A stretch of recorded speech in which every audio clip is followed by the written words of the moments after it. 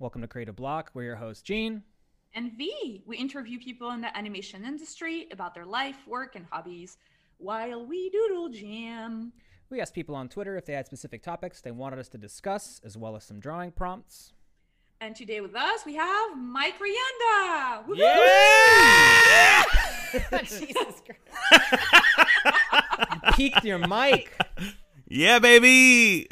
That's what we're doing.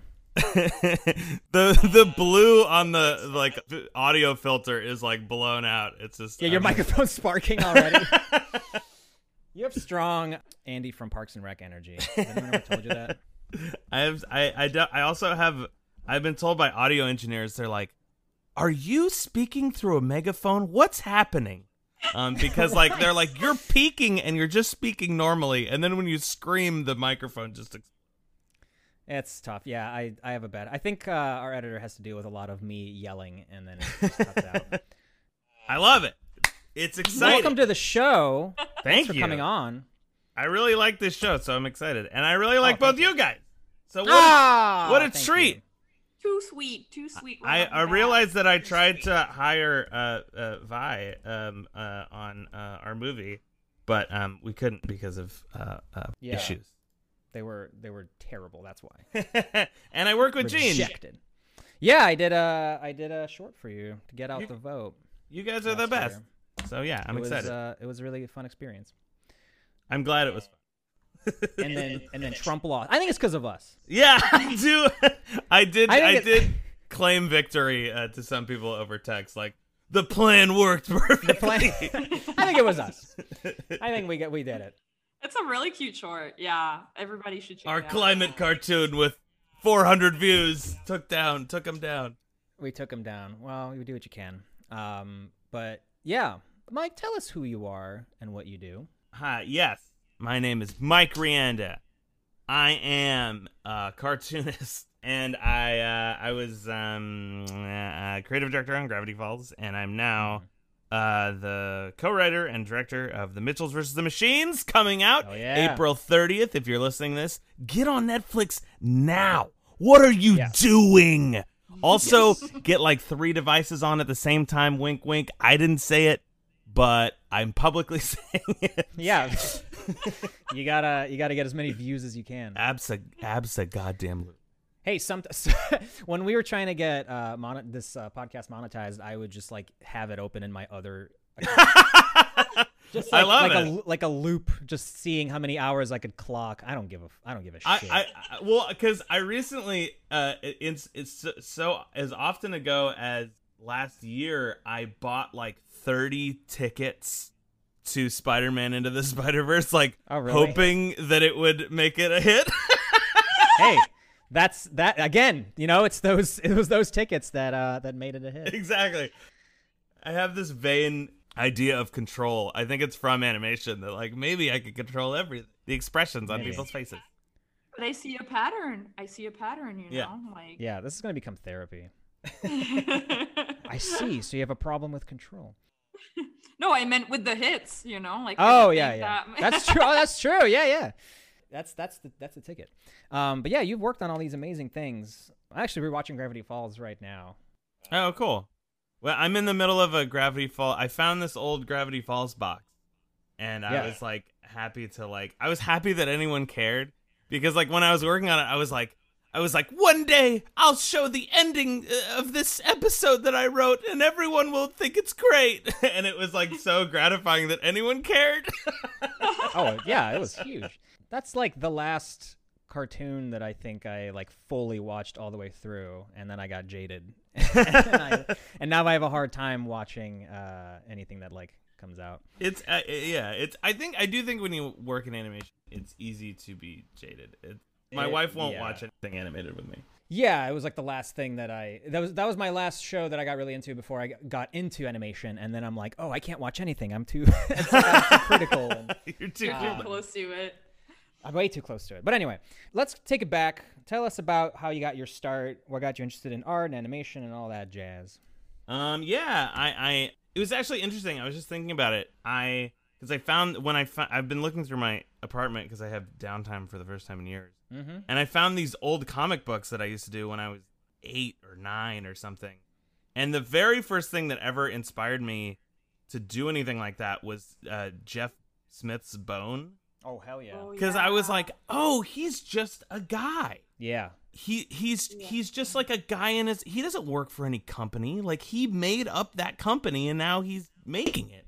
Mm-hmm. So I made these like goofy cartoons, and I would, without people's consent, I would send them my comics, and I would be like, please read my comic. I don't know if you're interested, but just check it out. And I would send it to them every month, and then like it was totally. I was like rereading it, and it's sort of inspired in its weirdness, but it's totally terrible. Like, who would you send your comics to? Like, like other creators, or like publishers, or like? No, just my friends. Oh, well, that's not. You don't need consent for that. That's just you're giving them a treat. Miles, I'm talking Miles Hansen from Monterey Park Elementary. We're talking Ryan Toddy. All the favorites. Shout out. Yeah. Well, they got free entertainment, so they're the ones who benefit. Just sort of friends and family. My sister who lived in San Francisco. Yeah. So I did that, and that was really exciting to me, but I didn't think that animation was anything that I would ever want to do, because, oh, you had to do a lot of drawing.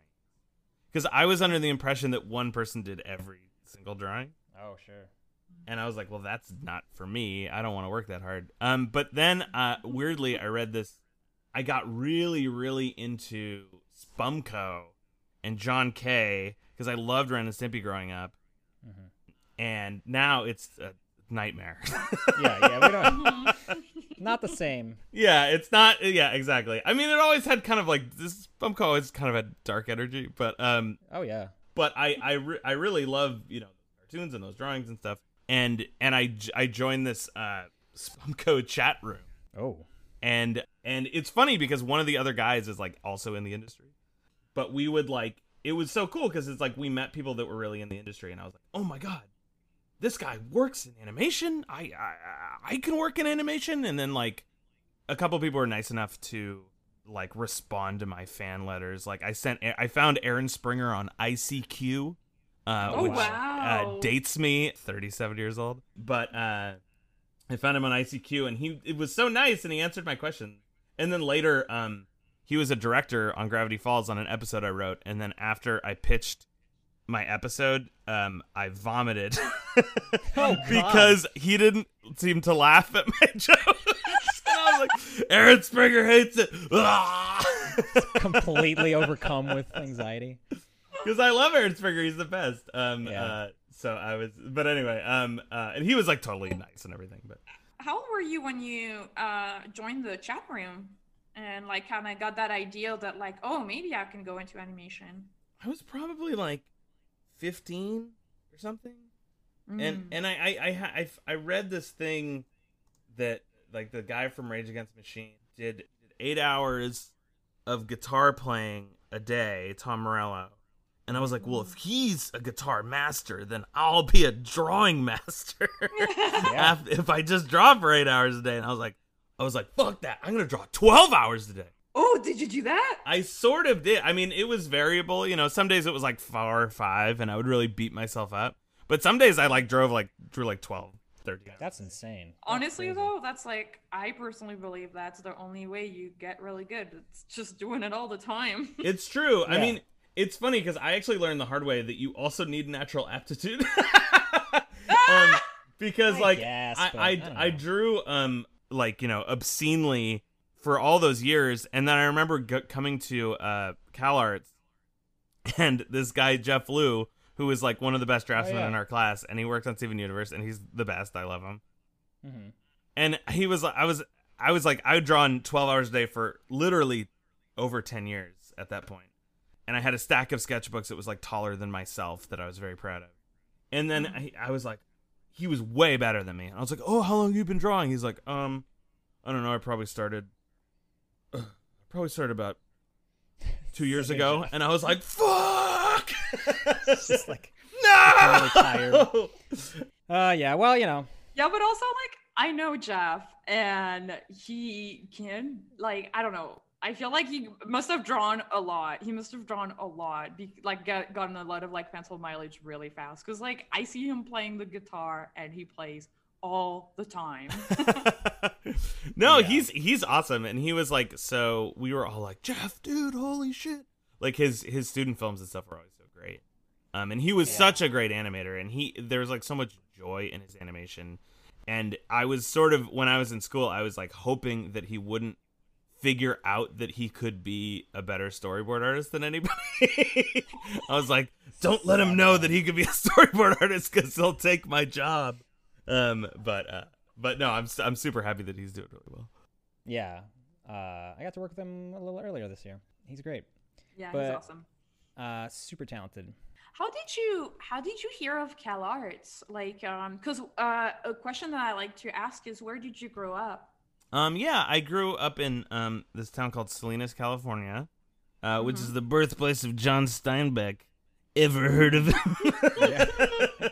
Many people haven't, but no, that was like our claim to fame. We read like every John Steinbeck book in high school, including ones that were like bad. Wow, they're really proud of that. It's like ridiculous. Like we were one stop short of being like the Fighting Steinbecks was like our local high school team or something. We didn't actually do that, but that was like the pride for John Steinbeck was so high. But yeah, so and it was like a small town, and I really loved it, and I still love it. And I grew up there, and I had like sort of like as a child I was turned into a cartoonist by like the mutagen of being insanely lonely. I think that's all of our origin stories. Yeah, exactly. Right? Exactly. Like, all animators have the same origin story.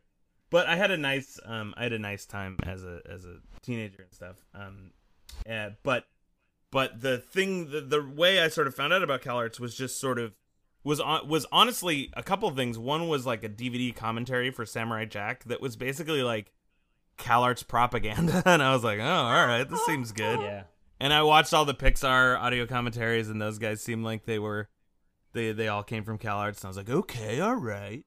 But I didn't get into CalArts at first. I didn't even apply because I was terrified. So I went to this other school for illustration, and then it just occurred to me that I was like, I'm not gonna do illustration. I want to do cartoons. And then so I went to CalArts. But I got rejected the first time, and it was a whole thing. What was the name of the illustration school? It was CCA, which actually now has an animation program, but at the time didn't. It was also called CCAC at the time. What was like the time gap between the first time you applied to CalArts and the second time?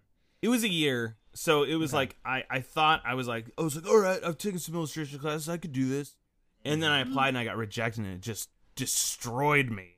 Oh, wow. But in that destruction, I was like, oh, I'm not dead. Maybe I could just learn and get better and do better next time. So I literally did this thing that was like utterly psychotic, which is I found out that CalArts had a Sunday life drawing class. Corny Cole, who is this like legendary animator guy, and I would drive from Salinas to LA every Sunday, which is a 6-hour drive, and I had to wake up at 3 a.m. to get there at like 10. Oh my god! And I didn't tell anyone in my life that I was doing this. It was entirely secret.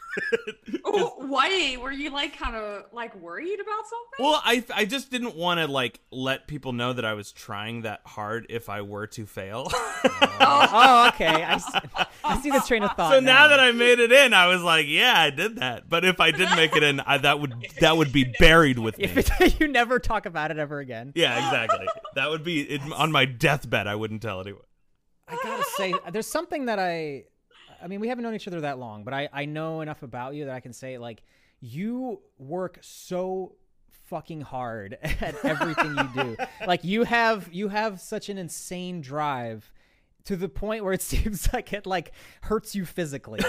but I admire the shit out of it, because it's like, and so this week, like we were recording, you were posting a bunch of Gravity Falls behind the scenes stuff, and there was that like insane schedule that you posted that you and Alex were doing, and like, first of all, how accurate is that?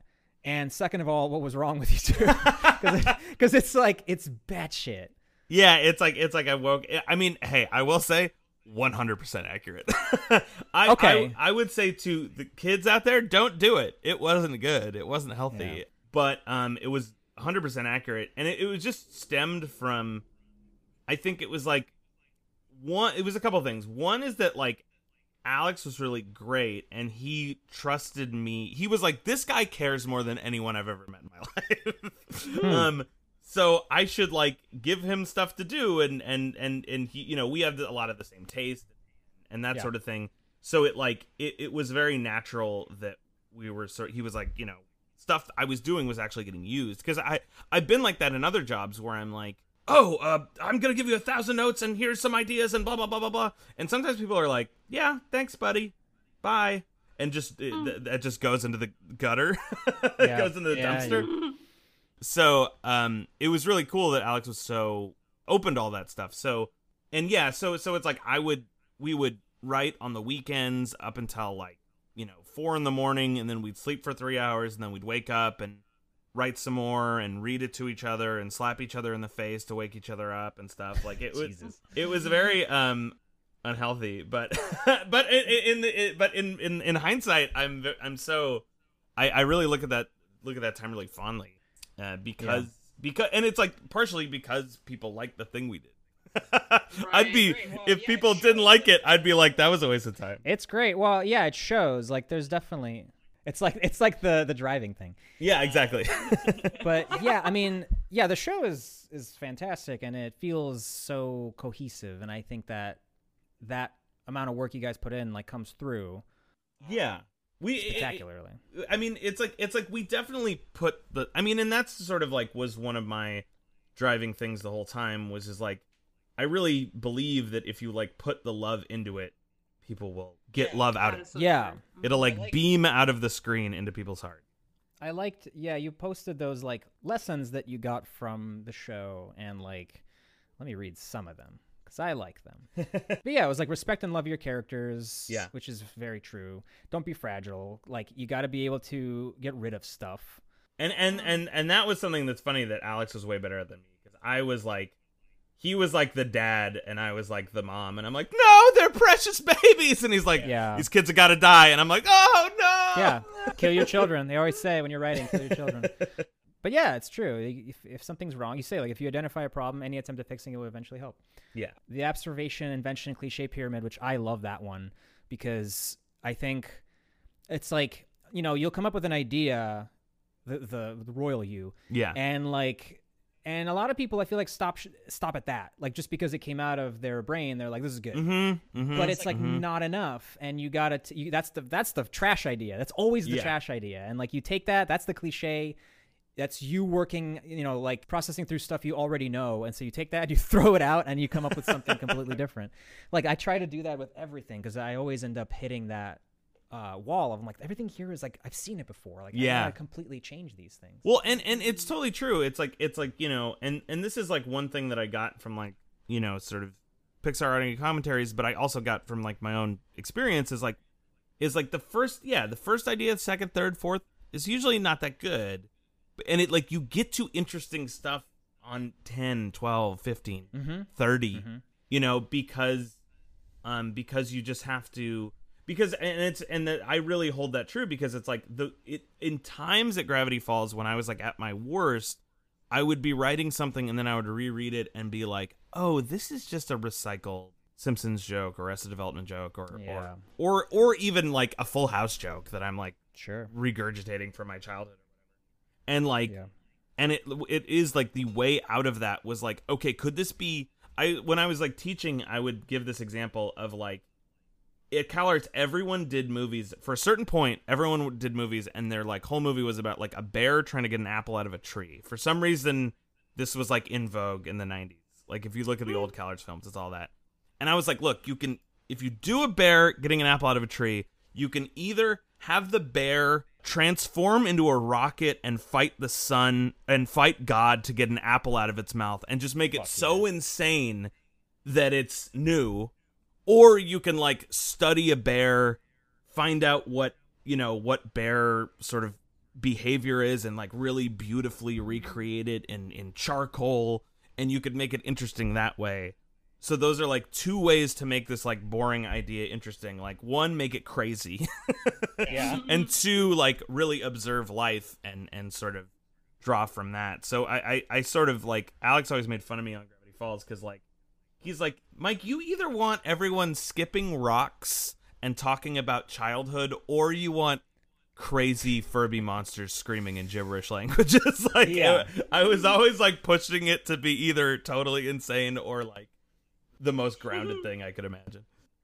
Well, yeah, I think just always trying to push past what the influences you already have is good. It's like it's good to have that structure, but you want to add to the pot. Yeah. And not just keep stirring. It's something I have said before, that it's like you want to try to always add to the pot. Yeah, totally. And then you had like characters' goals must have value and be relatable for your audience to care about them, which is very true.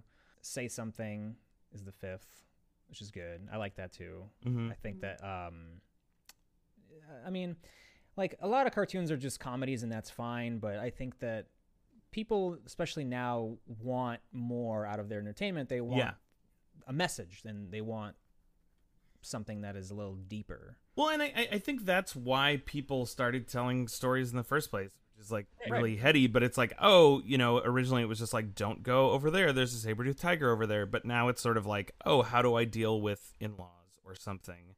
And it's like, and if you've got this big megaphone, you might as well say something. Yeah. Mm-hmm.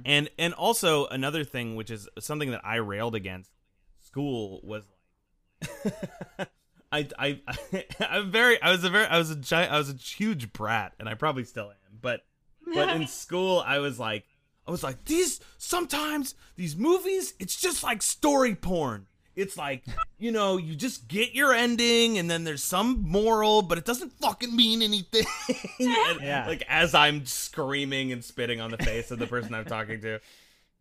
But I do think that that's true, is sometimes you're like, okay, this works A to B to C to D. But like they miss the part where it's like, oh, what are you saying about life or the human experience or whatever that somebody can watch and take from? Because I think that on Gravity Falls and in this movie, like when we were at our sort of, you know, not at our best, we weren't doing that, but when the best episodes that clicked on Gravity Falls are the ones where it's like, oh, this is about something that people can see and relate to. And be like, oh, I went through that, this is cool, this is helpful.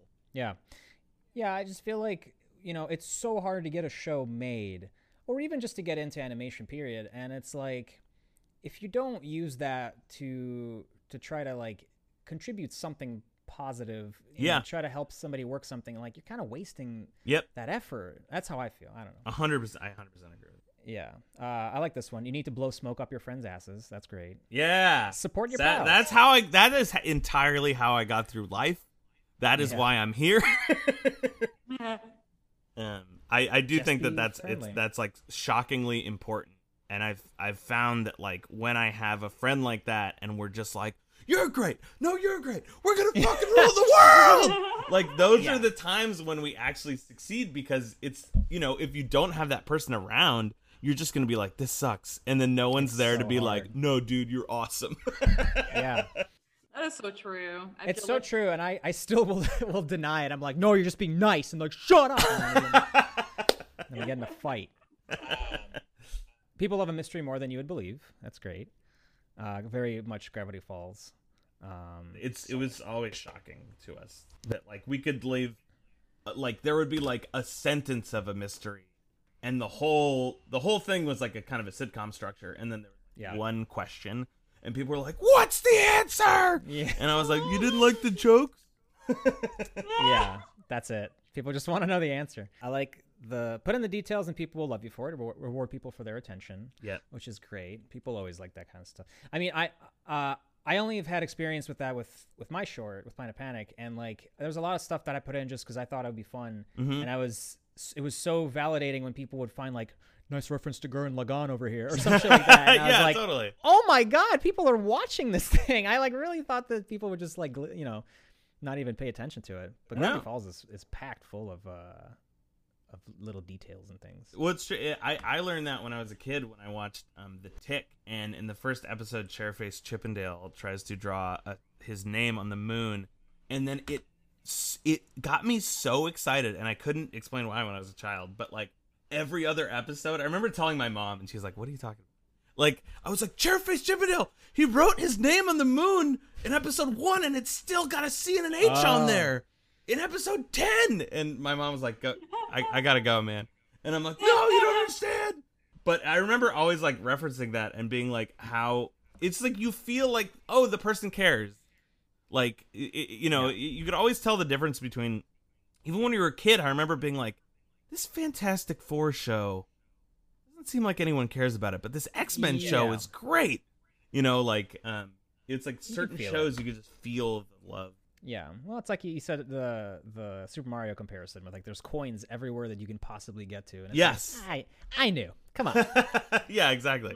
I know you got up here. And then the last two is fight for the right team, which is great. Obviously, you want to hire your friends, hire the people who are going to make it the best thing it can be. And you got to fight for quality, which is very true.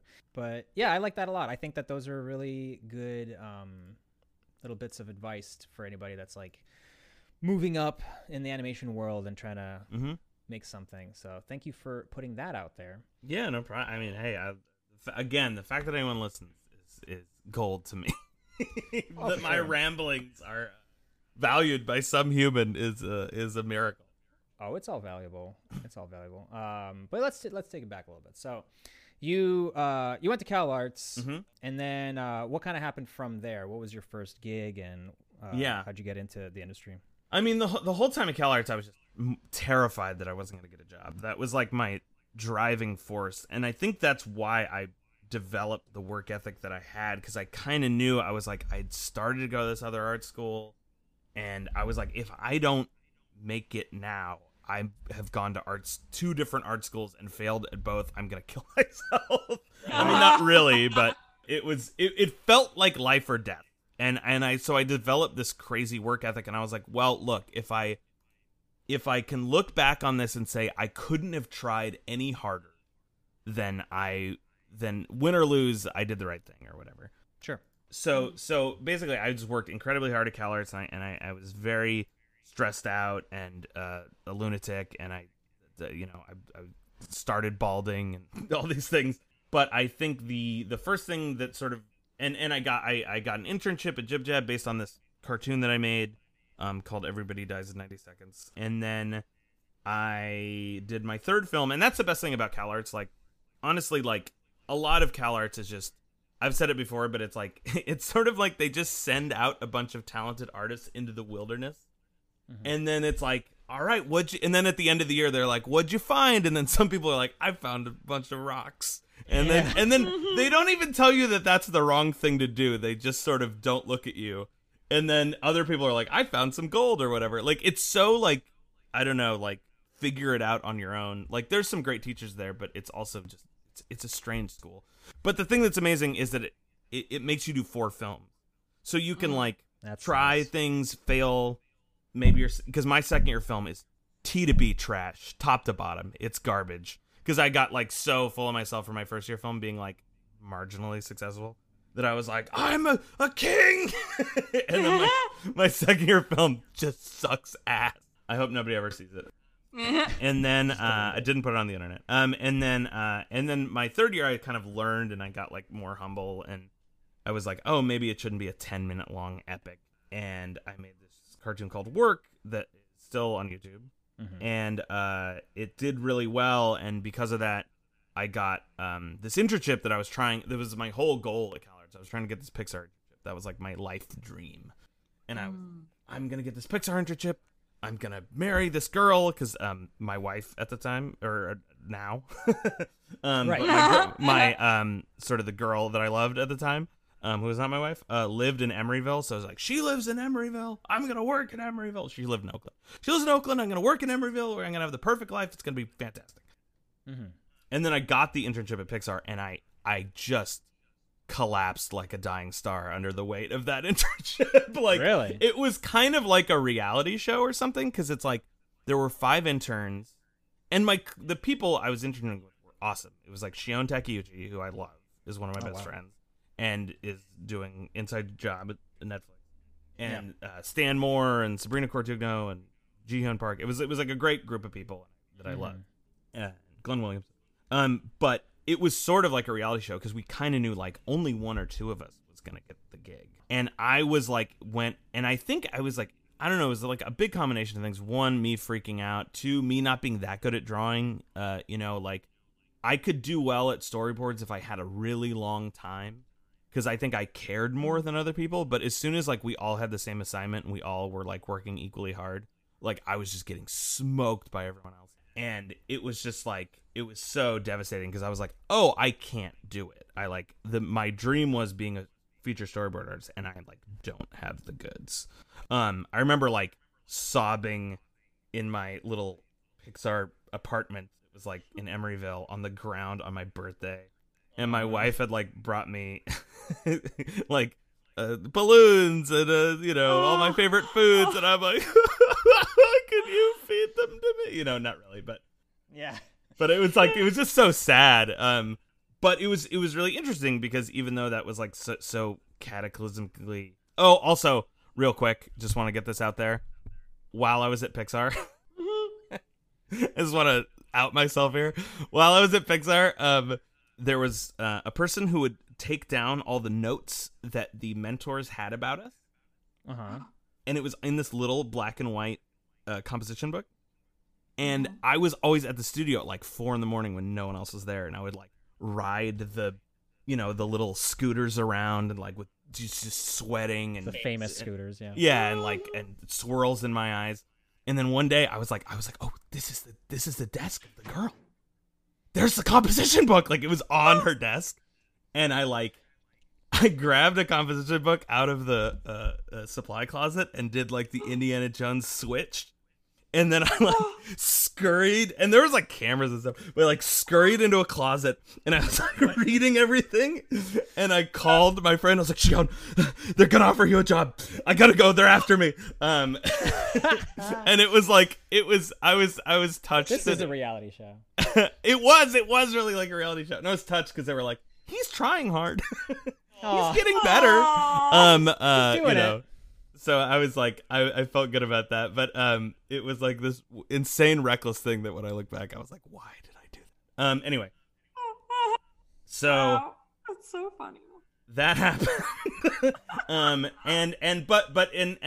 while I was there, weirdly, that the cartoon I was talking about, Work, made its way onto some weird industry list. So a bunch of people all of a sudden wanted to hire me right after this like cataclysmic nightmare internship that I had. So it's weird because like one side of things, it's like, oh, you're a terrible fraud, and then other people wanted to hire, including I once got an email from Dr. Dre, which was like the highlight of my life. Oh, it wasn't really Dr. Dre. I later learned, but the subject like from bar said Dr. Dre. Okay, but it was like, it's like, my name is Stanley Abramowitz. I'm Mr. Dre's assistant.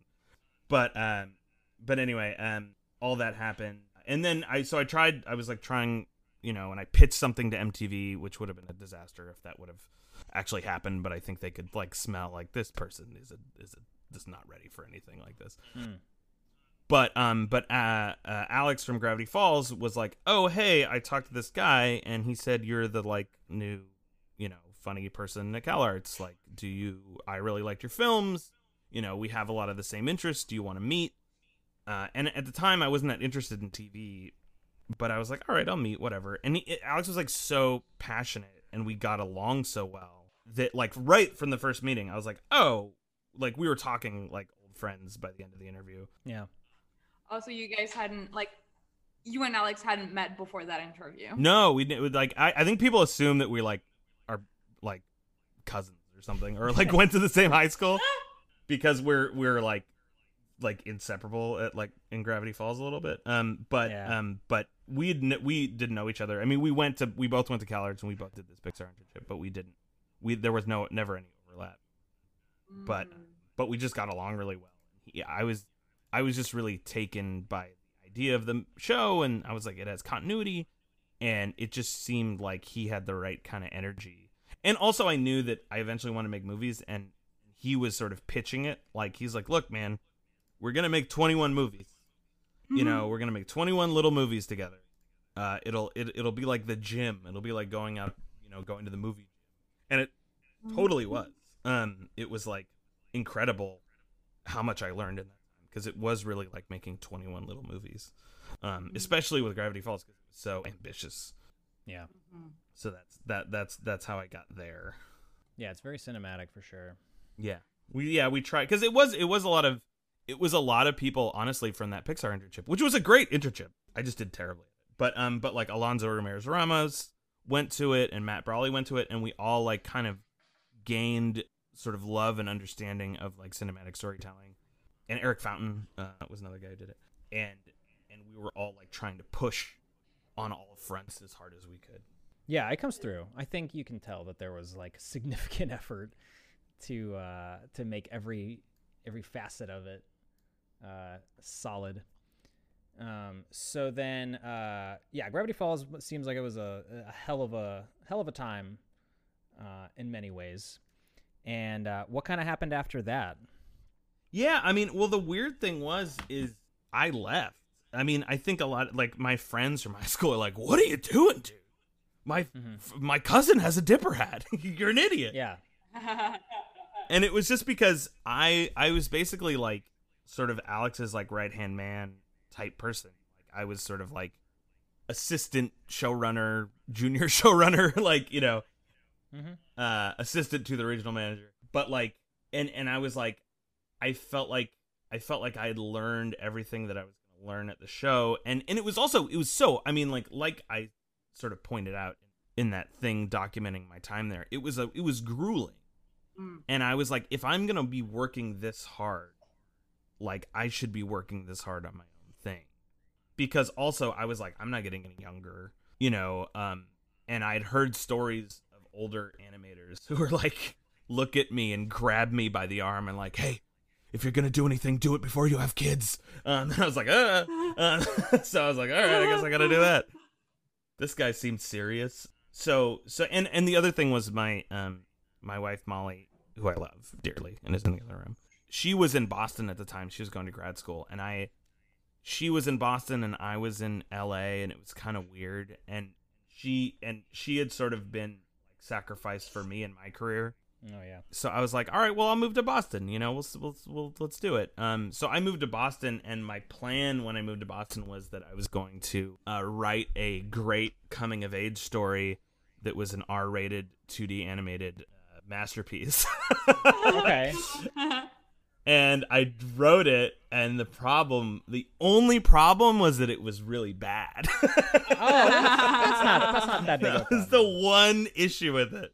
But it was like that time in Boston was really wonderful, and it was really what I needed at the time, was to not just be throwing myself at the show, because it's like, and it's like I was so rooting for the show, and I was consulting with it at the time and stuff, and I wanted to help as much as I could, but I just knew that I was like, I don't know if I could give 14 hours a day to this again, because I would only be learning how to better be Alex's sidekick. And I was like, I'm pretty good. I know how to do that. Like, how long did it take you to kind of like come to that realization, like to be like, all right, maybe I should take a break from the show? Like what inspired it? What inspired it, and also like kind of like how long did it, how long did you stay on Gravity Falls? Yeah, well, because I was on it for years, because I was on it before it got greenlit until the sort of second season started up. That was kind of where I broke, because I was like, I don't know if I could do another season. Right. Mm-hmm. And so it was like I was probably on the show for like 3 years or something, or 4 years. I started in 2010, and I think I ended in 2014. But like the beginning of 2014. Yeah, that's a good amount of time. Yeah, and it was, it's because like the show got delayed and blah blah blah, because we were working really hard on it. We wanted it to be great, and then and then it was just sort of looking at the second season, and just being like, I don't know if I'm gonna learn as much this time. I think I learned the stuff that I'm gonna learn from this. Yeah. And I had this, I've got a song to sing, I've got a story to tell. And then I made my movie, and it was really bad. And it's like, it's so funny in hindsight, it totally makes sense that it's bad. It's like, it was about me and my wife meeting each other. It was like a romantic comedy. Oh yeah. And it's called The 7-Year Con, because I was like in love with my wife for years before I said anything.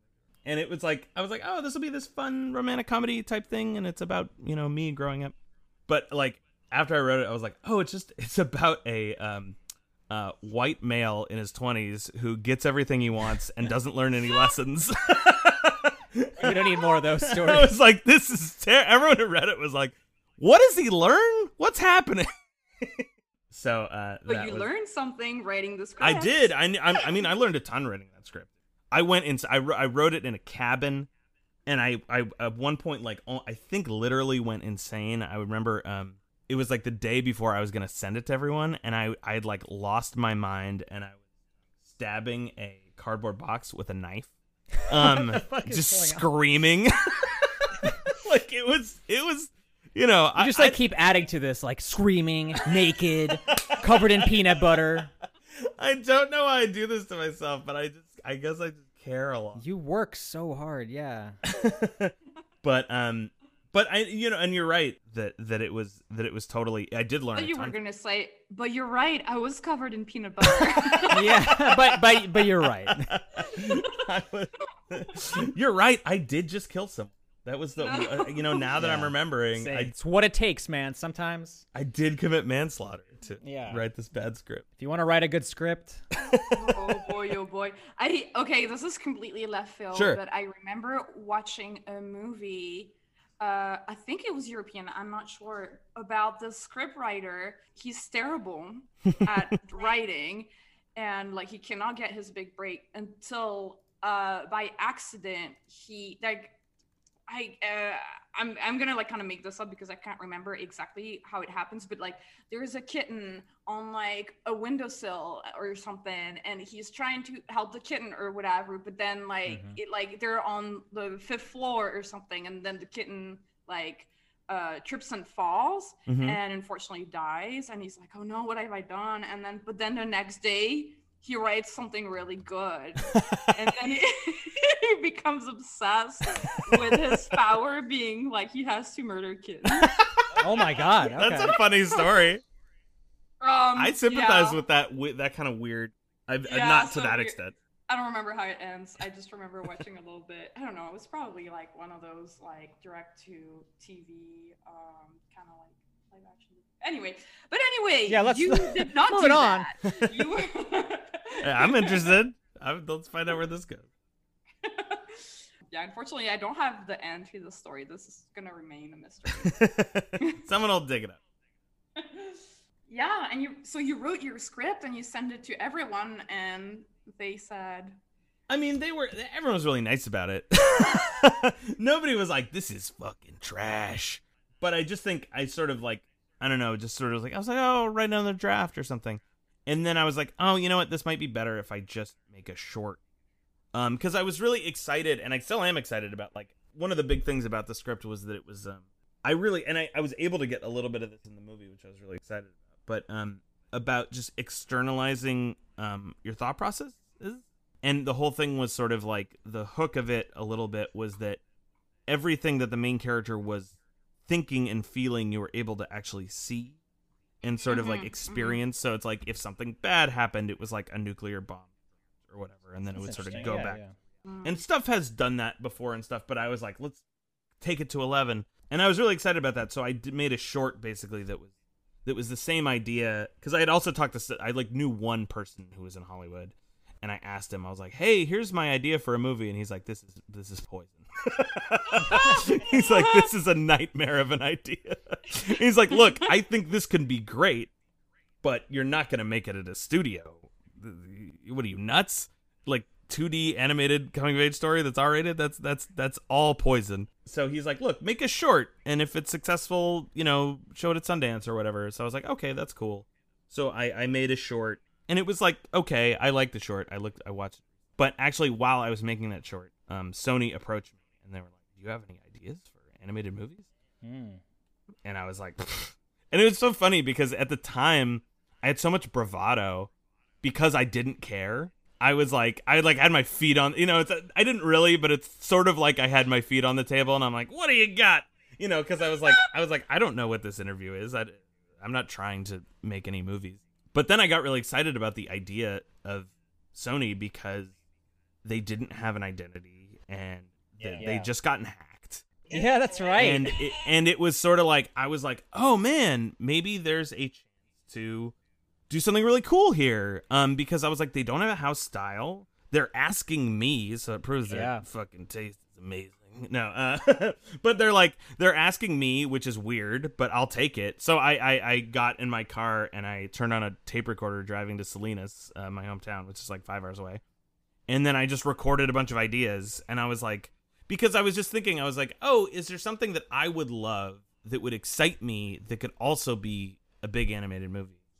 And I have kind of like, my taste is kind of like mainstream. It's not like I only like, you know, Enter the Void or whatever. Mm-hmm. So it's like, it's like I love Pixar movies and, you know, sitcoms and stuff. So basically a bunch of the ideas that I made, I was like, oh, this would be great.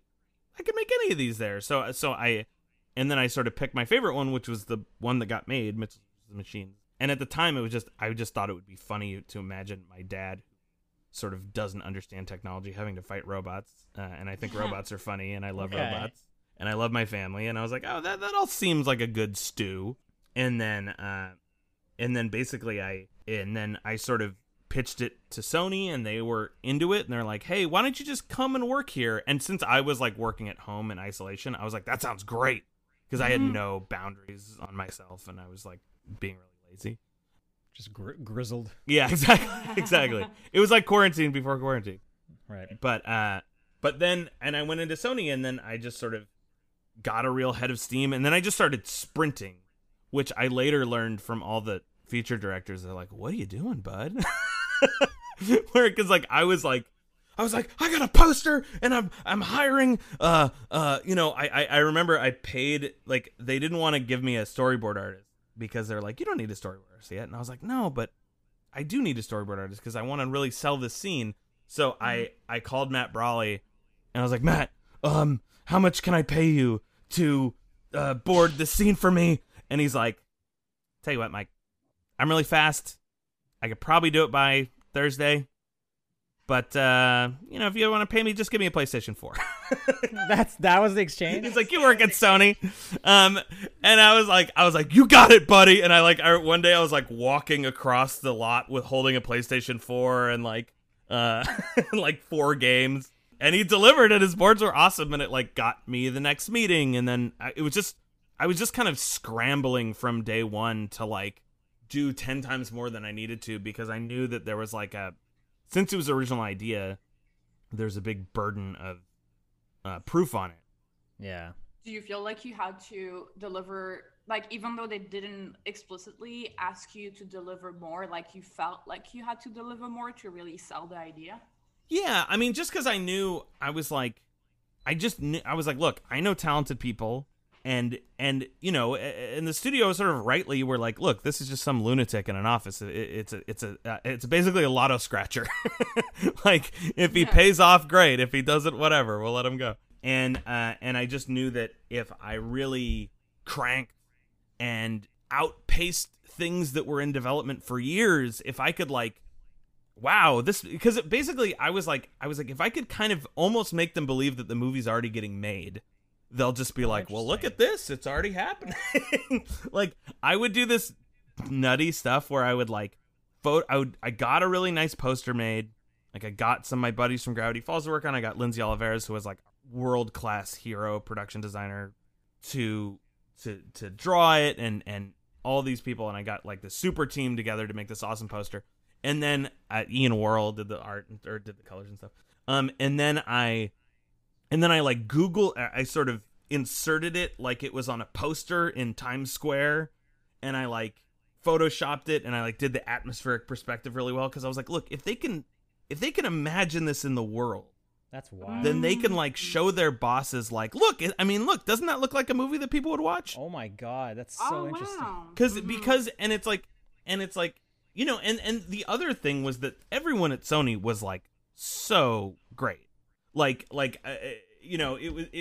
was me busting my ass, but everyone was really receptive. Like, Mike Moon was the guy who brought me in. He was the guy from Disney, who I knew from Disney, and he was just like, this guy's a psycho. He'll probably make something good. And he's like, Mike, this will be amazing. It's gonna be amazing. With Mike, everything's like it's Yogi like Bear. Yeah, it's a little Yogi Bear. It's like, oh my god, this is so shitty, or this is amazing. There's like no, it's everything is black and white with Mike. But I love Mike, and he like this movie would not exist without him. But also Christine Belson, who was the new president, like loved the movie like from the jump. But it was partially because it was so figured out. Like I had posters and a map of the United States with red string dots on it to like map out the road trip they were on, and I had posters of each character that you could like put in a lobby, and I had a movie poster that was framed that I still have in my apartment. And if you turn the poster around, I stole a Smurfs 2 poster and just like flipped it. Because there's a bunch of that stuff sitting around the office, and I was like, there's like 30 Smurfs 2 posters. I think I could take one. Yeah, why not? Like no one cared. Like I still to this day have there's some sort of BAFTA that the Smurfs won. Smurfs, and it was in a cubicle outside my office for like months, and I was like, look, this needs a good home. So I just wrote in duct tape the name of our movie over the award, and I just put it up in my office, and I still have it. Yeah, great. Why not? But you have an award. Yeah, exactly. You might not have won it, but you have an award. It's an award-getting film. It's an award-having film. Yeah, award-having. Award-having film. That's really funny. But I mean, I love the idea. I've never heard this idea of like making almost like coming up with a show of presenting like this is already real, and like that's such an interesting approach, and you're making me rethink everything I've ever done in the development. Like why not? Like why not because the number one thing about development is that they don't, because understandably they're like, look, if we're not paying you, we don't want to have to ask you to do all this work, because it's like probably illegal. Oh yeah. So they're like, look, just come in with a verbal pitch. But it's like, I know from experience that fuck a verbal pitch. You know, like you come in with a verbal pitch, you're like, what if it's a family on a road trip and then robots? Like if I say that sentence, people are like, yeah, whatever, I don't know. Yeah, maybe. No. But if I have a really entertaining scene bordered by genius storyboard artist Matt Brawley and Dana Terrace, who I also tricked into helping me, the two Disney TV showrunners. And I have a poster that looks awesome that you could imagine in the world. And even to get the show greenlit, I made a Manchi plush. I made I had my wife, who was very mad at me at the time, and I will forever be grateful for this. She painstakingly painted a robot action figure while she was mad at me. She's like, I really love you because I'm doing this. Oh, that's really good. And like I took a Star Wars thing and I cut it out and I made a backing to it. So it's like every step of the way, because I knew that there was like a marketing guy that was going to be there. And I was like, well, make it look marketable. So like every step of the way, I just tried to make it seem like it had already started.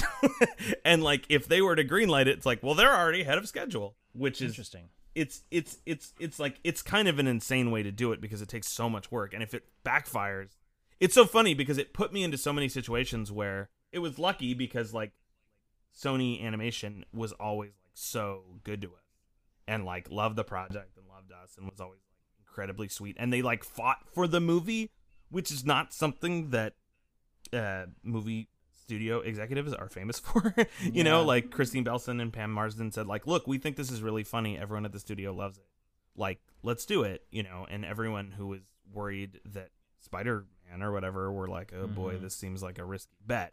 But it was really stressful all the way through. Like the whole time it was like fighting an uphill battle in terms of development, because it was such a we always just had the burden of proof was always on us to prove that the movie was great. Because they're like, look, if this movie isn't great, then it's going to lose out to 10 other properties that people know the name. Yeah. So it was really hard. Like it was sort of like, it's like that. Speaking of Samurai Jack, it's like that episode of Samurai Jack where he's like trying to jump with the backpack on. Oh yeah, yeah. Jump good. Yeah, exactly.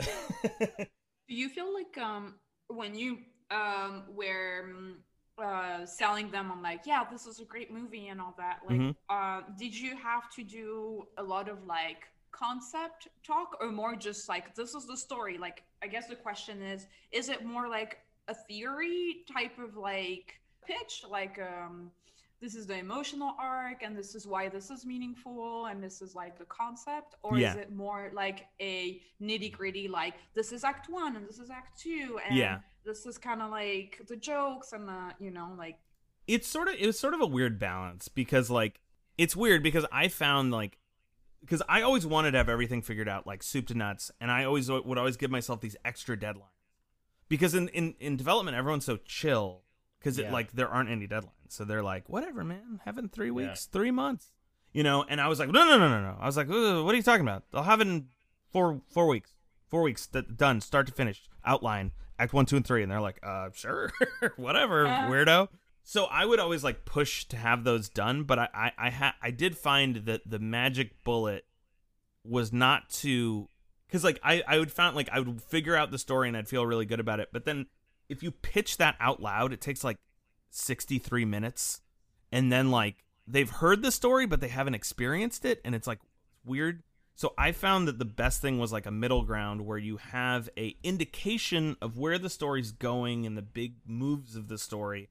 And then you have little, it's sort of like in the video game world where you have a demo, right? You have like a vertical slice, say. And you say like, okay, I'm just going to have this one scene, soup to nuts. This is what the tone of the movie is. And I like wrote a scene that I workshopped a long time, and I was like, I wrote 10 different scenes, and then I narrowed it down. I showed it to all my buddies. I showed Jeff Rowe, who eventually ended up being the co-director and co-writer, and I showed Alex, and I showed all these people. And then I got to a scene that I felt good about. And then, so it was basically like, it was kind of like a trailer for the movie. But it was like this entertaining scene on its own. And then I had an idea of this, I had in my head what the whole story was, but I only pitched like 15%. You know, I pitched basically, here's basically who the characters are, what their motivations are.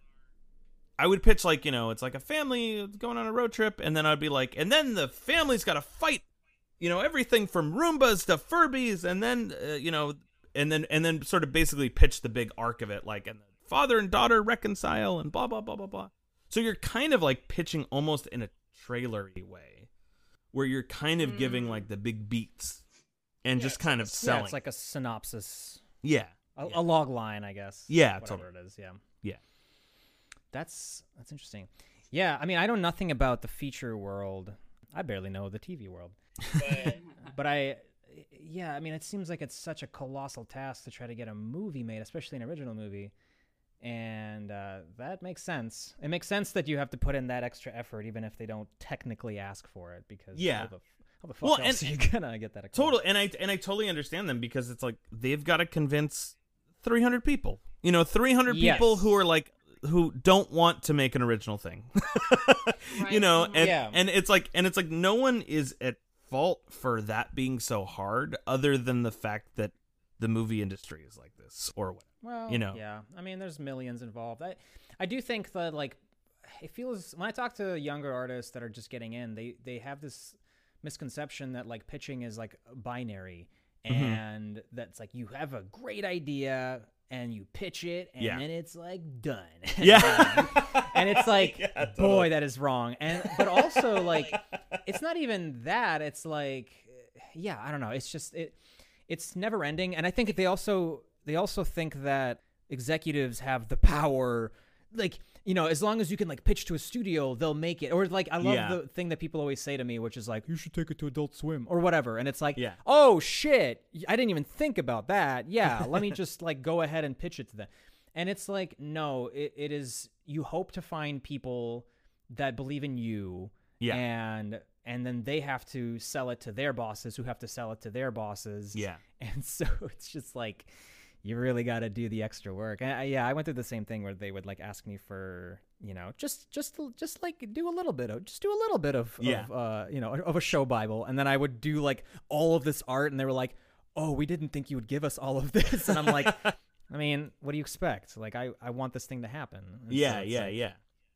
You got to put in that extra effort. Well, and totally, and it's like it's so easy. I think it's like it's really like I feel like when I was a kid, I would be like, executives are evil. It was like fed to me by John. Yeah. Like executives are evil monsters, and artists are pure, beautiful butterflies. Yeah. Not really. And true. it's like there's shades to all this, but it's also like I think people like to blame executives on stuff, but it's like sometimes ideas don't work, and sometimes ideas aren't sellable, and sometimes and also sometimes like executives have helped us a lot. By being like, look, this isn't, like our first draft, me and Jeff wrote it, and we were like high-fiving, looking at the sunset, hugging, and then we got notes the next day like, ooh, hey guys, yeah, it's a lot of tone stuff, a lot of, it's tricky. And I was like, what? Why are you not high-fiving me? Yeah. You're like mid high five when they come in. And they were totally right, because they were like, this just isn't that warm. And it was like, I think it was like, it was like based in reality, like about my family and stuff. But it was like, I was like, oh, all the funny parts about my family are the parts where we're not getting along. And it's like, it just turns out that seeing people not get along for 90 pages, like makes you want to rip your eyeballs out. And they were like great at being like, look, this just needs to be warmer, take some time, and then we made it warmer and it got a lot better, and that was because of the evil executive.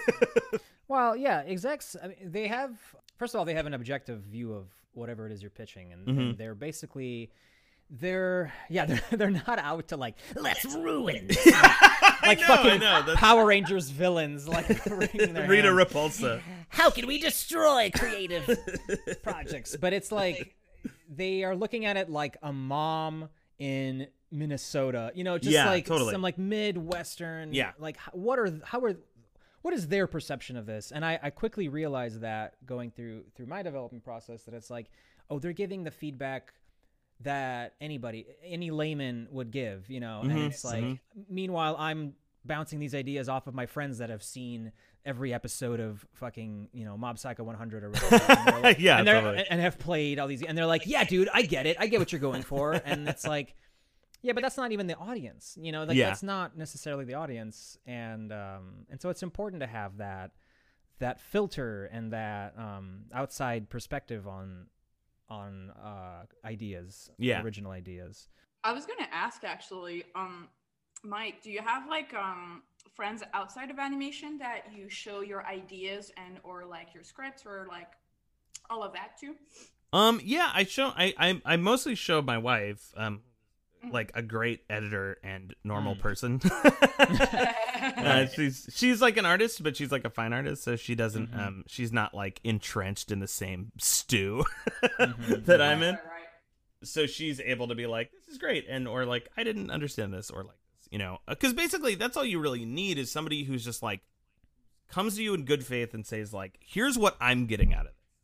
I'm getting X, Y, and Z. Is that what you were trying to do? And then you're either yes or no. I was like, oh, that was supposed to be funny. Okay, that didn't work. Or, great, that came across or whatever. So I mostly show her, but I do mostly show my animation friends. No, I asked because this is something that's been on my mind a lot. Like exactly, and I asked that because Jane was talking about like the audience, and it's true that like I do feel that as well as someone in animation, that like I talk about like TV shows and movies to people who also work in animation, and yeah, we have like, it's great, and at the same time we can easily like lose track of like what what it's like to just live in the world that is not animation. I mean, totally, it can be an echo chamber, and that's actually one of the things I loved about the movie is that we just regularly showed it to audiences. And I think I was like unique among directors because I was like, let's do another test screening. Let's get it out there, because I wanted to know what your uncle thinks of it. You know what I mean? Because I know the movie isn't going to be a bunch of, Mike Rianda and Jeff Rose just high-fiving each other in the audience. Like, it's going to be the world. And I'd rather fail privately in a small scale with a bunch of people in Phoenix than publicly when the movie comes out and it's like, oh, no one liked it. Yeah, that's hard. Yeah, you want to smooth out all the bumps. I think that like knowing what kind of stuff people are, bouncing against is just gonna make it better. Yeah, totally. What's like the influences that you really were trying to pay homage to, or just kind of live up to when you were making Mitchell's? Oh yeah. No, I had on my wall like 5 filmmakers. They would be different today, I guess, but it was like Miyazaki, Martin Scorsese and the Coen brothers, Hal Ashby, who I love, and this Swedish director who I love called Lucas Moody. And it was like they just had a word bubble. Don't fuck this up. Make something that we'd respect. So I love all those guys, and I love like Greta Gerwig and Celine Sciamma and Giamma. How do you say that? Do you know? I have no idea. Anyway, she's great. But and we were trying to. One thing I got really excited about. I remember a day when the movie first got like the idea that I might make a movie first came. I had this day where it was like I was on speed or crack. I got so excited about I was like snorting raw animation. I got so excited about the animation. Yeah, just I cut up my FLCL DVD and I snorted it. That's my drug, baby. I turned into the TV man. I turned into Conti. I do understand that though. Like I feel like sometimes when you really fall in love with an idea, I don't know, when I fall in love with some of my characters, sometimes I get this rush that is really scary because it's like I'm in love with an idea, I'm in love with something that doesn't even exist, that just comes from my own brain. It's so weird, and it's like, I don't know, like what you described just kind of. It's a great feeling. You gotta cherish it because that doesn't come along that often for me. Yeah. I kind of just like hate everything now, and so like if I find something that gives me that, yeah, it's like you get in your 30s, you've seen everything, and it's like really hard to get excited about some shit. Yeah. And so if whatever it is, like some anime or a video game or something, and I'm just like, if it makes me feel like I'm 14 again. Yeah. Yes. I'm like, oh, please don't like hold on to it desperately. Like, I can't let go of this. I'll like replay a game like 3 times over just to like feel like I'm a kid again. Yeah, totally. No, well, and I had one of those moments, and I was like, and it was funny because I was actually at the moment thinking about Over the Garden Wall, which I really love. Yeah. But the thing I love about that is how disparate the influences are. It's like Fleischer Brothers cartoons and jazz and woodcut illustrations and all this stuff, and I was like, I got so excited because I was like, Sony doesn't have house style. It could be all the weird shit that I like, and I was like, it's gonna be like Rod Scribner drawings, and it's gonna have graphic design. It's gonna have like writing on the screen, and I'm not gonna let anyone tell me no. And it's gonna have all this crazy music that I like the Meishi, and a lot of it like actually came to, and it's like it's gonna look hand drawn. And some of it, like, we were actually able to make it come true, both through Chris and Phil. It's like, sort of the trust that the studio had in those guys to, because it really felt like what Guillermo Martinez, who was like my total genius, had a story. He's like, he's like, this is like a bunch of film students hijacked a major budget animated movie and are just running wild. And like, I think like at the movie's best, it sort of has that like kind of joyous, chaotic energy of somebody just doing all the stuff that we've always wanted to do. And like, we have like James Turrell installations as like the inspiration for like these, the robot world. And we were really trying to, and Lindsay, our production designer, took all this like photography, like William Eggleston and Sam Stein and a bunch of people who she really loved, and was like, okay, I'm going to draw from all these cool photographers. And we just wanted to draw like influences and graphic design and weirdo teenage drawings and put it all in the stew. Because especially animation, it's like animated movies look really beautiful, but nobody notices anymore because it's like they're like, yeah, that's what they look like. They're beautiful masterpieces, whatever. And like I do think that like to make people remember how amazing this stuff is, you have to do something new. So we wanted to draw from all these crazy influences and put them in a blender. And I'm so excited. And the movie just visually is so much better looking than I ever imagine. Like, I really did great. not think it would look that good. I saw that trailer and I was like, holy shit. I was like, somebody's doing it before I knew you. Yeah, I remember I was at Sony when I saw, like, it was during one of those, like, town hall meetings, or Oh yeah, happy hours, you know, happy hours, and I was like, oh wow, like yeah, I've never seen anything look like this before, or maybe at best in festivals, you know, when you have like shorts that kind of try to push like CG. Yeah. But yeah, like seeing it made like in the feature suit, I was like, oh man, that is so inspiring. That's so great. Well, and it was so cool because it's like, it's really like been wonderful working with Chris and Phil, because they're like, you know, my like heroes, and they're like, hey, can we executive produce your movie? I was like, yeah, that'd be fine. You know, Chris and Phil. You gotta play it cool. So, and it's so funny because like they were like, at a certain point, because we pushed, because you know, one thing about making your first animated movie, you can be really timid because you don't know like what are the rules, you know. And we thought we were really pushing the look and like getting wild with it. And then they were like, I don't know, this looks okay, but like, how can it look more like the stuff you guys love? Look, you've got all this art on the wall that's great, and this is not as great as that. Make it as great as that. You can do it. Bye. And then they, you know, they like left to make Spider-Verse. And it was so awesome to have that like both, you know, sometimes, because it was so often in the process I was like, oh, you know, I mean, you know, it's fine by me, but Chris and Phil, man, oh boy, they really got me in a corner on this one. But it was like what I wanted to do anyway. So we were able to really push the look extra because they sort of put their might behind it. And then also Spider-Verse came out and it was like, oh great, people love this. Yeah, it was validating. Go wild.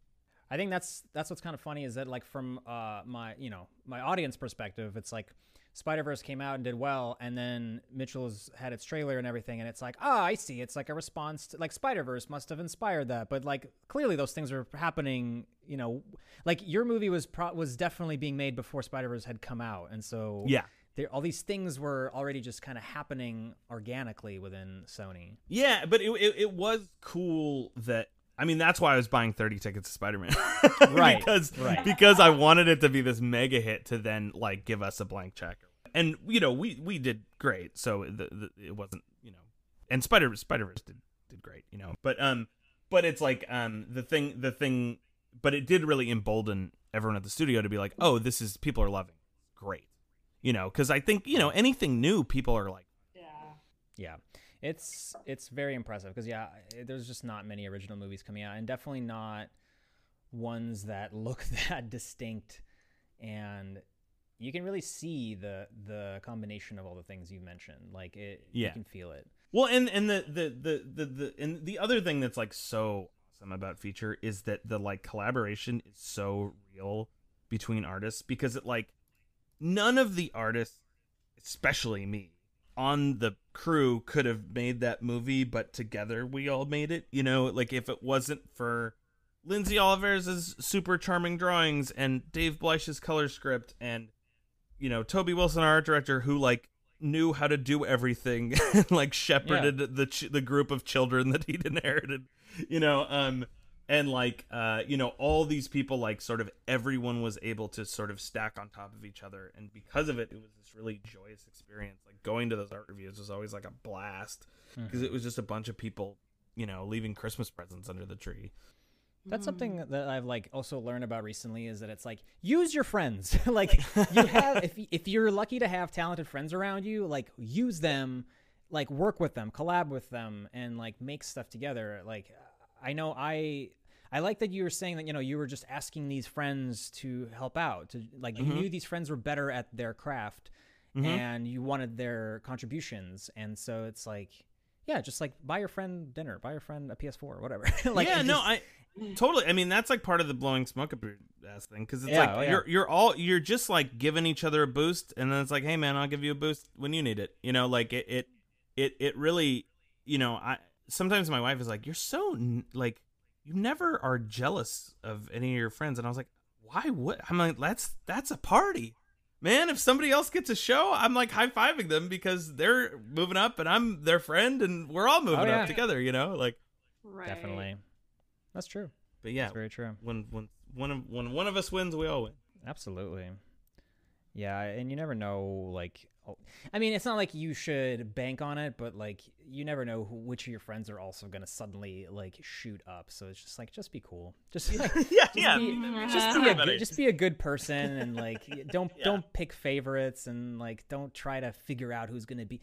There's definitely like people who are gonna try to do the math of like which one of these people is gonna make it, you know. Yeah. And then that's disingenuous, and that quickly gets that would never work for me. Nobody like nobody would ever be like, this is the guy that's gonna make it, the one that's struggling and sweating in the corner. I feel the opposite, because everyone was so like, this guy, man, this guy's gonna make it, and I'm always just like, please don't put that kind of pressure on me. Like, I don't want to be the guy. I want to just like make the stuff I want to make. I don't. Yeah, and I think that's the attitude. It's just like make your thing. But yeah, I mean, I think your influences definitely come through in Mitchell. I can't wait. I mean, by the time this is released, the movie's come out, but I haven't seen it yet. And yeah, I wish you guys had. It's because like people are like, oh man, with the pandemic, it must be hard to not have a premiere and stuff, and then like that stuff definitely sucks. But like in my head, the worst case scenario was that I would have worked 5 or 6 years on a movie that I am not proud of, and I would have let the entire crew down. Yeah, you know, and it's like all these talented people are just like worked on a kingdom of sand that I'm responsible for. But I'm just like, hey man, I'm proud of the movie. All the artists are proud of the movie. I'm like, we already won, man. Yeah. Like I hope that it really does well, but I'm sort of like, I'm sure it's gonna be amazing. You know what? I'm gonna record this as if I have seen it already. Wow, man, that was a great film. I loved it. It was amazing.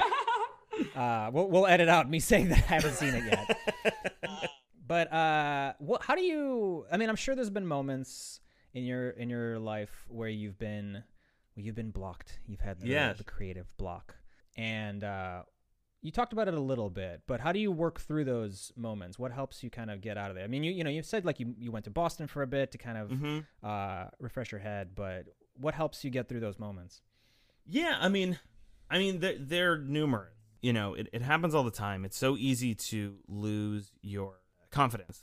You know, you could have made 100 great things, and then the 101, you're like, yeah, definitely. You know, like I nothing I ever did was good, and this is like I've talked about it before, but it's like you know those lenticular images that if you look at them one way, you're like, oh, it's a flower, and if you look at them another way, it's like, oh, it's a closed flower or something. Mm-hmm. You know, those like it's like they're like plastic, and you could run your fingers up and down. Yes. Anyway, I often think your life is like that a little bit, where it's like in one way I could look at my life and be like, oh, you know, everything has gone well, and I worked on this show that people like, and now I'm directing this movie. And then you could look at another way and be like, oh, remember all the things that you failed at? And it's so easy to fall into that thinking where it's like, I failed at the Pixar internship. I failed at, my second year film was a disaster. This short my parents didn't like. Oh God.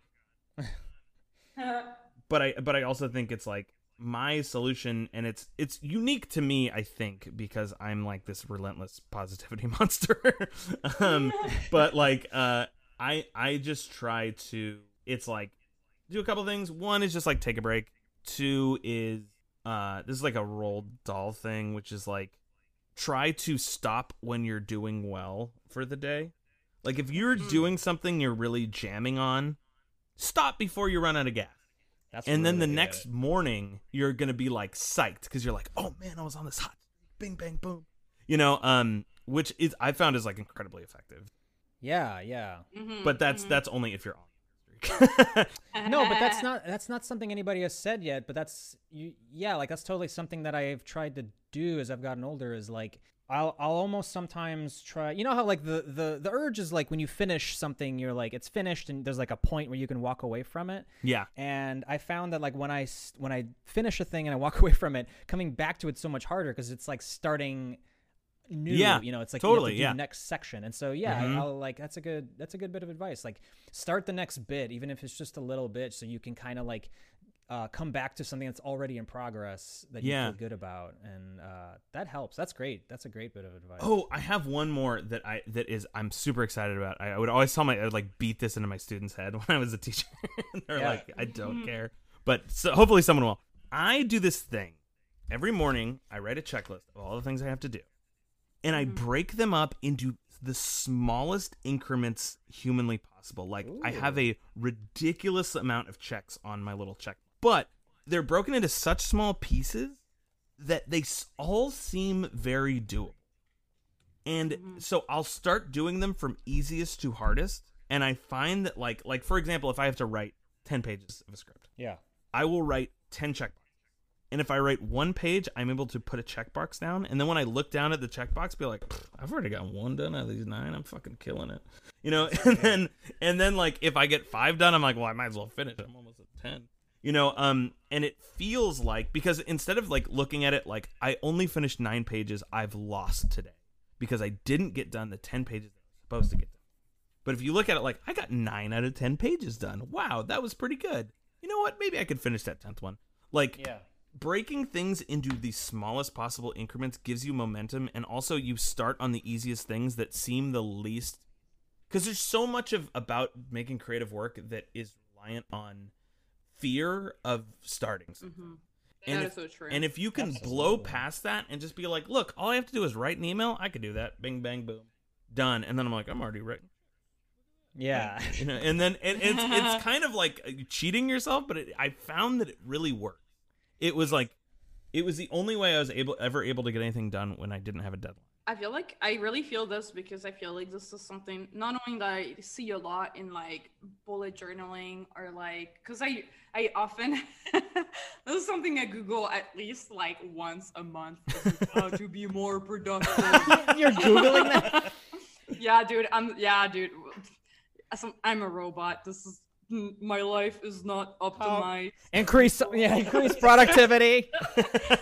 But for real, no, this is like a real, like an advice that I see all the time, is, and when I'm storyboarding, that's also what I do, is like, I'm like, all right, how much time do I have? And then to like turn in this board, and then I'm like, I'm gonna break it down in like the amount of days by the amount of pages, and then each page, I'm like I can get like this page done by like the end of the day, and then like I'm like, all right, and in the morning I do all my thumbs, and then in the afternoon I do all my, like, I don't know, like having like this structure is so helpful, because it's like, it helps you keep track of like how well you're doing while also being manageable. Like, I don't know, like I always, obviously, you know, like that's the first thing for me to check, is this possible or not? And then I break it down and I'm like, oh yeah, this is totally possible. And then it's a lot easier to get the work done, for sure. Yeah, because otherwise you'll just fall into like the thing that I did in college, which is just like, if you think of it as one big chunk, you'll be like, oh, I'm not going to work on it. Oh, I have to do 3 days worth of work in 24 hours. And why did I fail? That's so weird. Like, you always fail if you try to do that. Well, we have some questions from our fans on Twitter. I love it. Bring it. Woo! A lot of good questions. Let's kick it off with your boy Alex. Alex Hirsch himself. And this question is this is a loaded question. Which type of fast food were you eating when you wrote your favorite scene ever so that kids can gain your power? Alex knows me well and knows that I'm a monster that eats fast food constantly. And most of my stories involve like, and then I bought 4 chicken McChickens and downed them all and started sobbing or whatever. But the fast food that I was eating when I wrote the best scene, I'm just trying to think of the best scene that I've ever written. Seems like he had something in mind. I think it's probably some of the emotional stuff in the movie is probably the best stuff I've written. And I would say during this movie, the fast food that I ate the most was Del Taco. So I would say probably eating a Del Taco soft taco with just chicken, lettuce, and cheese, and some Del Scorcho sauce. You hear that, everyone? That's what you gotta eat to write those good scenes. That's the secret sauce. Let's see. And that's actually a good segue. You're talking about, the scenes with the family. From at C Wong 1412. How is this movie similar to your family? Oh yeah, hugely. I mean, I should have said that. I skipped the whole part where I promote the movie. But I think if anyone is hearing this, they're gonna know what the movie. But yeah, no, it's hugely based on my family. My dad, the main character, is this nature-loving man named Rick Mitchell, and my dad looks exactly like him. He's designed. I just gave Lindsay Oliveras a picture of him, and she drew this, and I was like, "This is perfect." And the story I always tell about my dad that was deemed too insane for the movie. Oh boy, is and the movie is crazy. There's a giant screaming Furby in it. Yes. Is what one morning he woke me up at 5 a.m. He's like, "Mike, wake up." This is very indicative of this is why I made a movie about him. He woke me up at 5 a.m. He's like, "Mike, wake up. We got to build a bathtub in the woods so we could legally be naked in nature." And I was like, what? I was like, Jesus. What the fuck are you talking about? Like, I was like, it's 5 a.m. It's a Saturday. I'm 24. Why am I at home? This is like a Rick and Morty setup. Yeah, no, totally. It really is. And then my mom yells in the next room. It's like, he saw it on a Viagra commercial. And then my dad's like, that's not important. That's not important. It was a Cialis commercial. But anyway, we're going to build this bathtub. It's going to be great. And and everyone thought he was an idiot, and he like drained my family's bank account to make these outdoor bathtubs. But the funny thing about him is anyone who's ever seen the outdoor bathtubs, I'm like, look at these dumb things, and they're like, Mike, these are incredible. This man is a genius. And it really was like in that moment, I understood that how me and my dad were the same, even though like we don't like any of the same stuff. Like he loves hunting. I like cartoons, but like he's equally psychotically passionate about insane stuff. Like he's psychotically passionate about building bathtubs in the woods, and I'm psychotically passionate about making cartoons, and like no reason or logic can stop us when we have an idea in our head. So it's very based on my family, and it's also based on that realization that I sort of as a teenager. And Linda, the mom, is based on my mom and my aunt, who are these would do anything for their family. And Katie's kind of based on me, and kind of based on my sister. And Aaron is sort of based on me and Jeff, because we're obsessive little kids. But yeah, basically, it's sort of like I learned over the course of growing up and stuff that just sort of how, even though my dad sort of appeared like a goober sometimes to me as a teenager, thinking I was really cool. He like did all this stuff for me, and it's like it just really made me think about and that sort of thing, and that was sort of like one of the inspirations for the whole movie. Yeah, there's a scene in the trailer, and I guess it's in the movie too, where is it Aaron? That's the son? Yeah. Where he's like crossing out names in a phone book and like calling them. And Yeah. Isn't that something that you did? You said yes. That is. I used to call. Well, and it's sort of like Jeff was like this too, but I was referencing that because I wrote that part, and it like went insanely viral on Twitter, which is insane. Yeah, it was just this weird moment in the trailer. But I was just this like little dorky kid who would call the electronics boutique like 10 times a day, and I just wanted to talk to them about Dreamcast games. And I'd be like, have you ever played Bang-Guy-O? And the guy's like, dude, I've got to work. Like, I can't talk to you. Like, Bang-Guy-O, it's a treasure reference. Game. It's like kind of like a bullet hell shooter. And he's like, I have to go. Man, they loved you. Yeah, no, totally. I will say later in my life they were anyway, whatever. But yeah, and like we were little. I was a little obsessive kid, so I relate to Aaron. I respect the reference to Bang-Guy-O. It's a fucking sick game, man. I haven't heard of that, in a long time. It's tough, man. From @Squid64R, what inspired the style of Mitchell's vs. the Machines? I love how the style is very different from most computer animated. Yeah, films. I mean it's. I mean the great thing about it is that I used to read all these Pixar books, and they would always have these grand unifying theories, and I kind of always thought that they were like reverse engineered BS. I was like, they didn't think about that. That's stupid. But I realized in making a movie, like, you can't not have a grand unified theory because there's so many decisions to make in these movies. And like, if you don't have a theory, your movie's gonna look fucking insane. So basically, our theory was like, one, I really loved Lindsay Olivares' drawings and the drawings of a lot of the artists on the movie. But two, it was like the movie is about like imperfect people, and we wanted the art to like reflect that. So we wanted it to look hand drawn and like, so you could see, and it's because it's about people versus robots. We wanted to like see the hand of a human in all of the human stuff. And we also wanted the characters are full of flaws, and that's a big part of the movie, and we wanted to see those flaws, and we wanted to see that their houses looked like your cousin's house growing up. It didn't look like a model home that is in like, Nancy Meyers movie or whatever. And so basically, that was like for the human side of things, we wanted to push things to be really handmade, making it feel like it's an illustration. And then for the robot stuff, on the other side of things, one of our artists, Arthur Fong, who is like a really brilliant production designer in his own right, sort of his first week, it was funny, like he started the same week that a bunch of other artists started, and the other artists like did like 10 paintings a piece, and they're like all amazing. Like the art team is like fucking stacked in this movie. But Arthur just did a collage, and he just like collaged like all of our human world stuff versus these like James Turrell installations. And we're like, this is it! And all the artists were like, fuck you, Arthur. You just made a collage.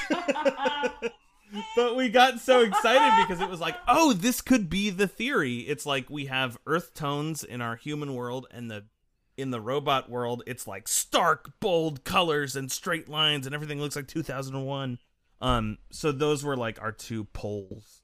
And like with the cliche innovation observation pyramid, I wanted to push all the human stuff to be really absurd, and I wanted to push the robot stuff to be really wild. Gotcha. From @DinoLich, what was the transition from TV to directing an original feature like? Fucking rough. It was pretty rough stuff, I tell you what. No, because the difference between making a 3-minute short and making a TV show was exponential in how hard it was. Because I was like, I could do a short, I could do art. I did this short. But making a 22-minute TV show is so much harder than a short, and making a 90-minute movie is 10 times harder than that. Like it's so intense because you have to care as much, like the amount of more that you need to care about a movie than like a sitcom or a 22-minute episode is like exponential. So you just have to dig so much deeper. And it really, every scene needs to lead to the next. There can't be any fat on it. All gotta like click into place, or people are gonna be bored. So I mean, it was. I will say the benefit of it is that I moved really fast, because I was used to the TV cadence. I was like, okay, let's do it. Let's do it again. Let's try it again. Let's do this. Let's edit the scene. Try it again. Let's do this version.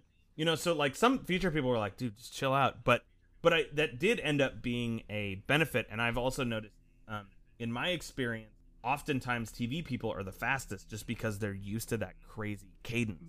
So they could bust out a scene in 2 days, whereas like somebody who's like more into feature is like used to taking a week or 2 weeks or whatever. So that part of it is a real benefit, but the hard thing is writing it, editing it, making it all work, making all the jokes land, making all the emotional moments hit. Because like we had a lot of ambition for the movie, and it was hard to, I have this like whiteboard in my office. Do you love the characters? Is the art style using animation in new and different ways? And then one of them is like, is it the greatest animated movie of all time? So we were like going for that, and I was like, it's got to have 50 laughs, it's got to make the audience cry, blah blah blah blah blah. So, and we were trying to hit, these crazy targets that I set, and God bless the artists, we all did, at least some of them. But yeah, so long story short, very very hard. Mm-hmm. From @Jocko Hoffmo, do you have any advice for what to do when a project is affected by a force largely out of your control? Yeah, I mean, this is one thing that I learned making a movie, and it's another thing that Chris and Phil have been really good about sort of helping us out with, is like you really have to roll with everything.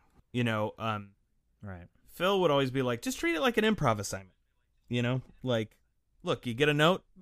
What is a creative way to fix it that makes the movie better? even if the note, Right. even if you hate the note, like at least try it, because if you try a solution that's like, this is my good faith attempt at fixing this, and it doesn't work, then you could say like, look, we tried it. Here's the evidence. This is better than this, or whatever. So it's like, it's sort of when something is affected by forces, whether it's a studio or whether it's like COVID or whatever, it's like you just got to roll with it, and be really flexible and really, and that's the other thing is like another sort of Chris and Phil thing that I learned is just like how fast those guys work, which I do think comes from a TV background, which is like they'd give us 100 notes in an editing session, and then it was like, yeah, just try all the notes, try them, and then we had to learn that like you could do that, and it's like you don't end up doing like a amazing job, but you at least can try everything, and then you'll notice some things with like, this has a lot of potential, we should develop this further, or like this idea was insane and should be burned, or whatever. So it's like, but it taught me a lot, and it's sort of like now I feel like when I look at an animatic or something, I have these like goggles on that where it's like, oh, everything can be better all the time. Like even to the last minute. That was the thing that was like so insane about those guys is like it's like Phil was in our mix and he was like to the last day like coming up with new stuff and like always on offense. He was never on defense. It always like made me laugh because he was always like, keep pushing. and it was always like it's like, could there be another sound effect for this? This might be funnier. What if the sound cuts out here? And it was like so exhilarating to think that like, oh, the movie could still get better in the mix. I was always just like in defense mode, like, don't ruin it. But he was, sort of those guys both are keep making it better at the last minute. Yeah, I like the way you describe it. It just sounds like everyone's always like shirtless and screaming, and like at like every step of the way, and no matter what, it's like storyboarding. Everyone's just like, add more gags. I mean, a little bit, throwing a little bit. I mean, a lot of people say, try hard is some sort of insult, but I consider that a badge of honor. You think the mix is just like two guys like in a room, just like it's like dark and it's like, yeah, I think that's good, but no, in your scenario, it's just like air horns and the movie. It was chaotic. I will say it was chaotic in a wonderful creative way, and also in ways where you're like that are like, are we gonna finish on time? But we always did. What stage was the movie in when COVID hit? It was great. I mean, because we had just finished this huge push. It was funny because it was coming, and like one of our editors was like, "Hey, no big deal, but just it'd be cool if nobody came into my editing suite." And I was like, "This guy's crazy." Like what, Doug? Pull it together, buddy. And then he was right. But yeah, right. But it was basically like we were coming up to this big deadline, and we're like, look, we just need to push these last 3 days because I think things are going to get shut down. So we pushed, and thank God we got it all done. And then, and then we went home, and we all got in our homes. But the crazy thing was like, animators were working 3 days later. Like the company did a great job of getting everyone their stuff, and at that point in the movie, it wasn't like so important that we were all in the same room. So it was like kind of a, it was surprising at how seamless it was. Yeah, animation really in general didn't miss a beat, which is great. That's the good thing about making things on a computer. You don't need to be on a set. Is there what kind of stuff do you have in mind for your future? Like what's next on your Oh yeah. Hey, I got a okay. Gene, you and me, we're gonna make 40 more climate shorts. No, hey, I don't have a job right now, so I'll do it. I mean, I am trying to do some of that. You've been very active. Yeah, you've been doing a lot of good. Yeah, I'm trying. But I'm actually really excited. I thought it's like having a baby. I think people have said it's like where you're like, while we were, we were all pregnant with the movie. I was like, never. Yeah. I will never. I'm gonna go into a cabin in the woods. I'm never gonna make anything ever again. But as you can tell by me, all my stories or talking to me, I'm loaded with insane energy at all times. And the second the movie was over, I was like, "Oh, what's next?" So I'm really excited about a bunch of ideas for features. I've got this TV idea that I'm really psyched for, that I think is like I'm not good enough to make yet. Like I need to. But the thing I'm excited about is like pushing forward, because like all the animation people that I know who direct the movie are like, "Get me out of animation. I want to do features." I was like, I never want to do live action. I only want to make animation until I die. But and I'm super excited about the kind of what I was talking about before. Like we did it a little bit in this movie, but like externalizing internal with like what Katie is feeling. You're seeing it on the screen, and I think there's so much opportunity with animation to use it expressively in ways that people have never done it before, to show what's going on in someone's mind and sort of more deeply feeling things. And also having a horror, like if you had a great horror movie and you did it in animation, it could be the scariest shit in the world, you know, like I would just love to do different genres and do, you know, more adult stories. Is something I'm really excited about, and something that there's never been a better time in the history of the universe to do. Yeah, the fact that Sony has a whole slate of like adult animated stuff is like awesome. I'm super excited. Yeah, I'm so stoked. I just want to get on one of these projects. Get on. Oh God, if somebody will have me. Yeah, I mean that's great. So you're kind of in the middle of figuring out what your next moves are. I've been bugging people who I've worked on the movie with, and they're like, "You're making another movie, huh?" I'm just developing something. It's no big deal. So I'm like literally actively working with something. Working on something right now, and it's like a movie, and I'm really excited about it. And I'm excited to like, I am really excited. The thing that I'm excited about is telling something with more adult themes, and not even that's like adult, like, you know, drama from hell, you know, that it's like, it's sort of similar in tone to this movie, but, you know, is like, I don't know, like, you know, like Get Out or something is like this awesome movie that is about something, but it's also like the most entertaining movie I saw that year. Like I would love to make. I think there's a funny like thing. People seem to think that movies can either be for kids or for adults sometimes, and I don't get it, because the best stuff, you know, crosses that gap. Like it is entertaining to anybody. Like there's different layers to it. No, it's well, and it's like also people think kids are fucking dummies who are just like just rolling around in the mud, and unless it's a like, you know, nonverbal yellow pill, the children won't respond to it. And it's like, no man, kids are smart, you know, they want to be engaged on all cylinders as well. And if anything, it makes them feel cool, because like when I was a kid I was like, I watched The Simpsons, I'm cool, you know.